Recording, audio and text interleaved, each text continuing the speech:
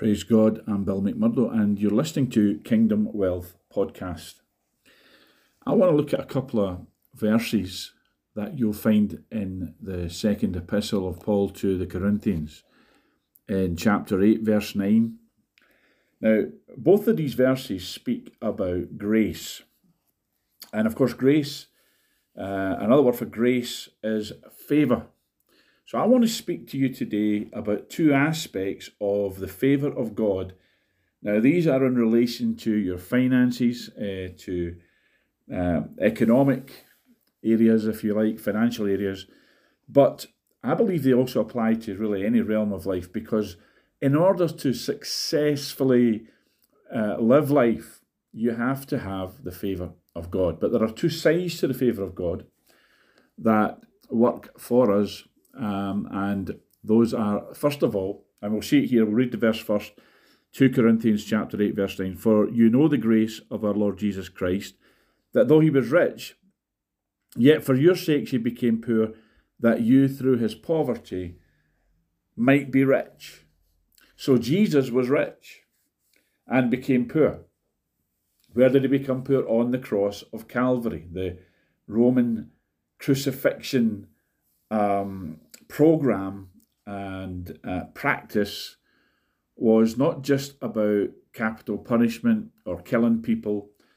The Romans were sending a message that Rome could totally and absolutely impoverish you, so that crucified victims, crucified people, were left often hanging naked on the cross, to show the world that Rome could strip you of everything. And that's the Antichrist spirit that's in the earth today. You know, we get it from that idea of you'll own nothing and you'll be happy. Well, that's not so, because the Bible teaches us that God wants us to be rich and wealthy and have all supply. And we're going to look at that.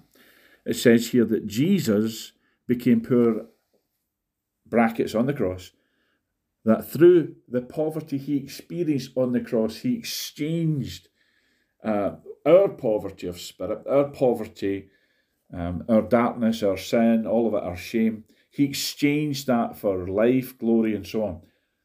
And he exchanged his riches. He gave us his riches, his infinite supply of resources and wealth that exists in glory realms. God shall supply all your need according to that realm of glory by Christ. So the divine exchange on the cross. Now, this is grace, this is favour, it says here, the favour of our Lord Jesus Christ. What we need to see here is very simple, that the favour of Jesus makes us rich. And this is positional grace, if you want to call it that. This is grace that positions us to be wealthy. You know, let the poor say I am rich, let the weak say I am strong. Do not confess what you're going through. Do not confess your situation. If your situation right now is one of debt, lack, poverty, don't confess that. Confess who you are in Christ. Who you are eternally, that is who you are in Christ, is the real you. Confess that. So positionally, the favour of God has positioned us. The favour of God has positioned us to be wealthy men and women. It's that simple. And that's how God sees us. That's our eternal reality. But of course, we can go through stuff. Paul mentioned that in his epistles, that you go through stuff. But you're not meant to stay there. And the next verse that I want to show you is in the next chapter, 2 Corinthians chapter 9, verse 8. And this is the other aspect of grace that we need to see, the other side of this, the other aspect of it. We are positioned for favour. And of course, the problem being is that we're positioned to be rich. We're positioned that we are rich people in God's mind. We're already supplied. All things are ours. But that's the positional side. Very often we go through stuff. And that's what I want to talk about here, because this next verse, 2 Corinthians chapter 9, verse 8 says, God is able to make all grace abound towards you. God is able to make all favour abound towards you, that you always having all sufficiency in all things, or in other words, you always have all that your needs met, may abound to every good work. God is able to make all favour abound toward you, so that you always having all sufficiency, in other words, all your needs are met, that you may abound or have an abundance for every good work. Now this 2 Corinthians chapter 8 verse 9 that we looked at, you know the favour. And I want to ask you today, do you know that favour? Because if you don't, it's time you became acquainted with it. The knowledge of the favour of Jesus that made you rich. A lot of Christians don't want to know that. Oh no, that's covetousness. Money, it's the root of all evil. Well, it's the love of money.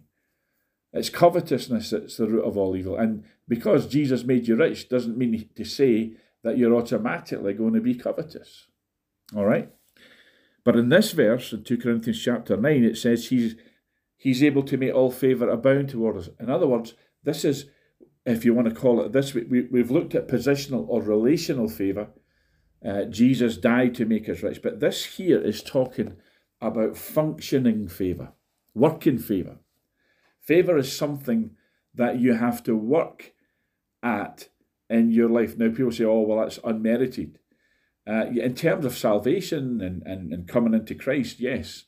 But, you have to cooperate with God and cooperate with laws of honour, laws of recognition, laws of sowing and reaping. Different things can bring you into favour. See, favour that this is talking about here, you have to cooperate with God. You're not going to have a relationship with God where he's making you wealthy if you're not spending any time with him, you're not communing with him, you're not abiding in the vine. You see, this is talking about abiding. This is talking about you don't just visit God once in a while when you have a financial need, a pressing need, and you need a miracle. This is talking about you abide in the vine. This is talking about habitation, not visitation. So he says he's able to make all favour abound toward you. He's able to do that. And so we know he's able, but is he willing? Well, he's willing, but are you willing? Are you willing to say, I'm going to let that favour work out in my life, work its way into my life. I'm going to prosper from the inside out. The Bible says, 3 John verse 2, Beloved, I wish above all things that you may prosper and be in health. But then it says, even as your soul prospers, or just as your soul prospers. This type of prosperity. See, someone can give you a bunch of money. Someone can, give you money. And even preachers can get blessed in this way. They can get a sum of money and be blessed. But what you do with that, and I'm not talking here just about sowing it and giving it and all that.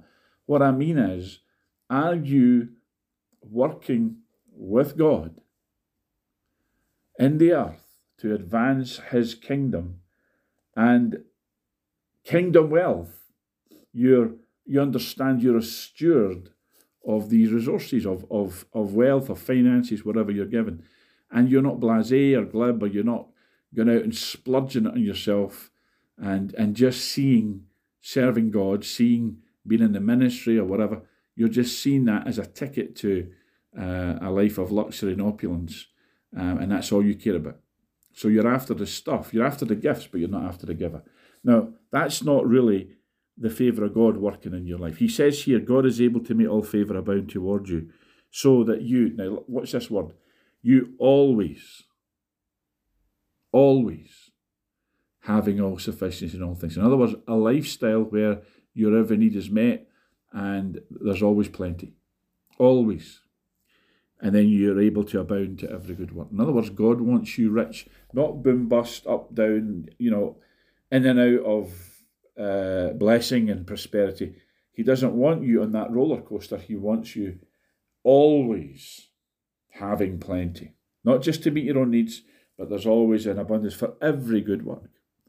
And that takes work to get. That's the rest of faith he's talking about here. We know that. And it takes work to get into that. And the labour that you have to put into that is labouring in the Word.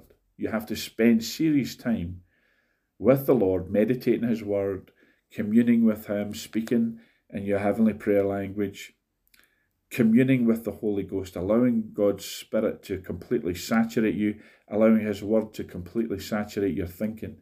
God is able to bring you to a place where you never have a need in your own life, but you're always able to meet the needs of others. He's able to do that.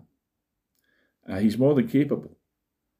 But we just want that to happen, after a quick 20-second decree or prayer.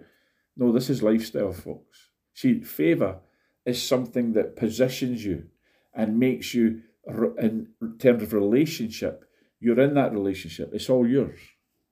But, think about it this way. A wealthy man has 2 sons.